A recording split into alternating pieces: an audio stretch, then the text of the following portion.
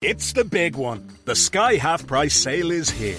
Choose from award-winning Sky TV and everything on Netflix, or unmissable sports with every single live Premier League game on Sky Sports, BT Sport and Premier Sports, all half price. Take Sky Cinema and watch the biggest blockbusters, or grab Sky Broadband Ultrafast for lightning fast speeds. Choose one that suits you. They're all half price for 6 months. Save big in the Sky Half Price sale. Search Sky Half Price. Availability subject to location, TV and broadband products sold separately. For more info, see sky.ie/speeds. Setup fees, min terms and further terms apply. Offer ends 2nd of September.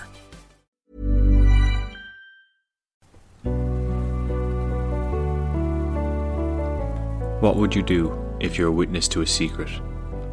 A really horrible secret. One which included kidnapping, death and exile. What if you knew those in power also knew of the secret, but nobody else? What if you were one of a handful of people outside of the elite circles who knew it? Would you take the information and bury it in your mind, hoping one day it would go away? Or would you step up and act? It's the life of a man from Dublin which answers these questions for us. This is his story.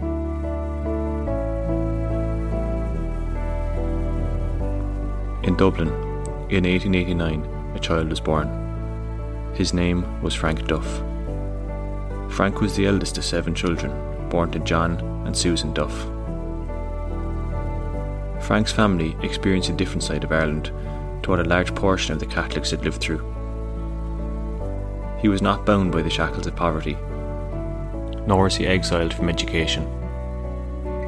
Frank was born into a wealthy family, and from the day he was born, he witnessed door after door open on his path through life.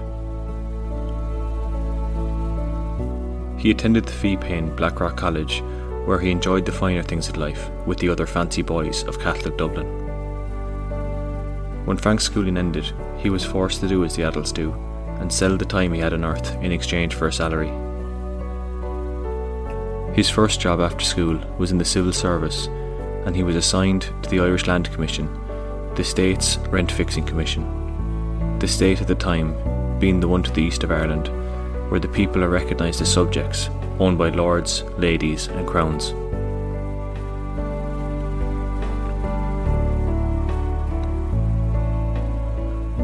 After being in the role for 6 years, Frank sought a change in career for the sake of variety and joined the Society of St. Vincent de Paul. It was here he experienced Dublin in the early 20th century for the first time. This was a world far from the blazers in the schoolyard. He saw lives spent in tenement squalor. He witnessed the only food someone received for the day would be whatever was being dished out by the soup kitchens. Those who lined up for their meal each day came from the edges of life. They only knew of deep poverty. They were those abused by alcohol who are condemned for illness. They are those forced into prostitution and crime in order to keep the rain off their brows.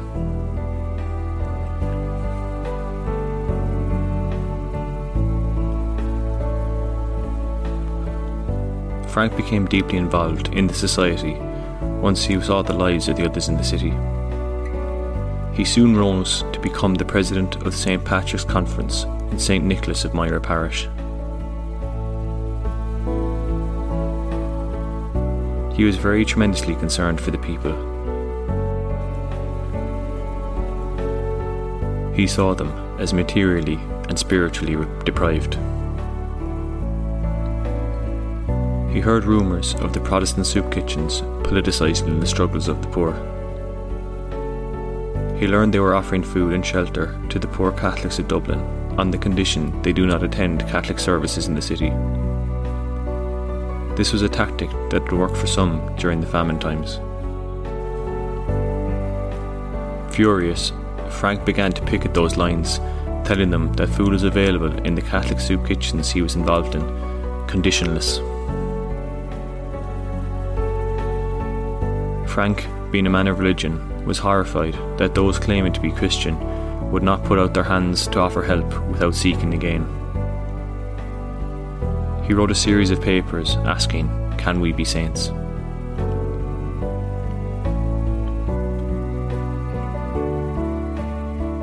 Frank's ability to be human brought him to the attention of the Irish rebels planning to free Ireland from the tyranny of the Crown, and he briefly acted as the private secretary to Michael Collins before his death at Bale-na-Blah. After the War of Independence and the Civil War, as Ireland lay in ruins, waiting to arise like Lazarus, Frank joined the Department of Finance as a means of being able to encourage aid to the poor. In 1930, whilst being part of the Department of Finance, Frank discovered a secret Ireland keeps locked away in dark boxes still to today. Frank discovered homes set up by the state and church to remove the unmarried pregnant women from view of society. The mother and baby homes were no more of a home than the lakes of hell.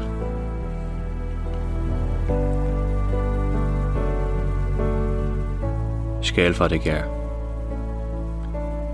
The mother and baby homes were essentially prisons for women who had made human decisions.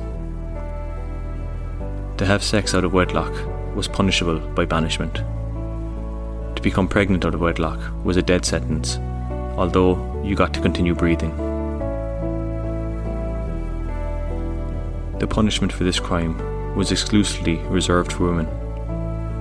How could a man be punished? He was lured into sin by a woman, a convenient excuse for men in power whose souls could no longer be saved. The women who became pregnant were reported to the state by friends, neighbours and even family. To have one of these vile women in your home was a great disgrace for the whole family and the wider parish. Once taken, you were just gone. Often, the story was you had gone to England. High walls, the seal of God, and political cowardness led to millions on the island not knowing of their existence.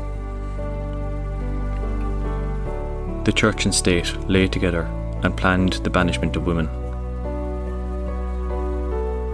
It was not only the women who were punished, the children, being born through sin, must also pay a cost. Some were sold to wealthy families in America. Some were used for medical experiments, and the innocent, sinless bodies of some lay today in septic tanks around our island. Each of the stories of these women and children deserve to be shared, as the state continues to hide their lives. For now, I pause their story, but fret not, I'll return to it later in the series. A short few paragraphs does not do justice to what those in power, voted in by the people, chose to do with that power. Chose to.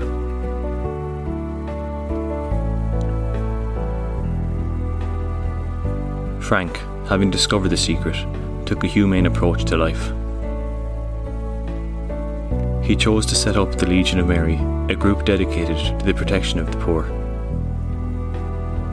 It was in this group Frank founded a hostel in Dublin City called Regina Coeli in 1930. Here, Frank and a group of very brave women, fearing being shunned by society, cared for the women who became pregnant and protected them from the state. To help, not stigmatise, was their aim. To be human. As the state looked to separate the babies from their mothers, Frank fought to ensure this would not happen to anyone under his care.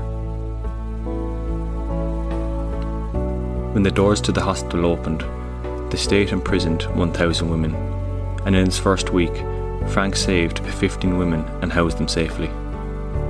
He arranged for the nearby Coombe Hospital staff to help with the medical care of the women and to help with the delivery of their babies, often risking their own jobs to do so. As the hostel grew, they raised money to set up apartments for the women so they could get back on their feet and be human again. In 1953, over 100 women lived under the care of Frank Duff, safely. The Legion of Mary and the ideas of Frank spread across the world. Today, it has over 4 million members in over 200 countries. After saving countless women, in 1980, Frank went to meet St. Peter at the gates of heaven. I was not there. I cannot tell you what happened. But should the stories be true, and the saints, gods, and gates be real, I can assure you, Frank Duff did not find the gates closed.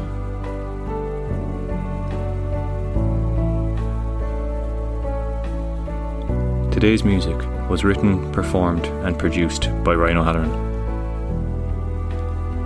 The story was researched and scripted by myself, Oren.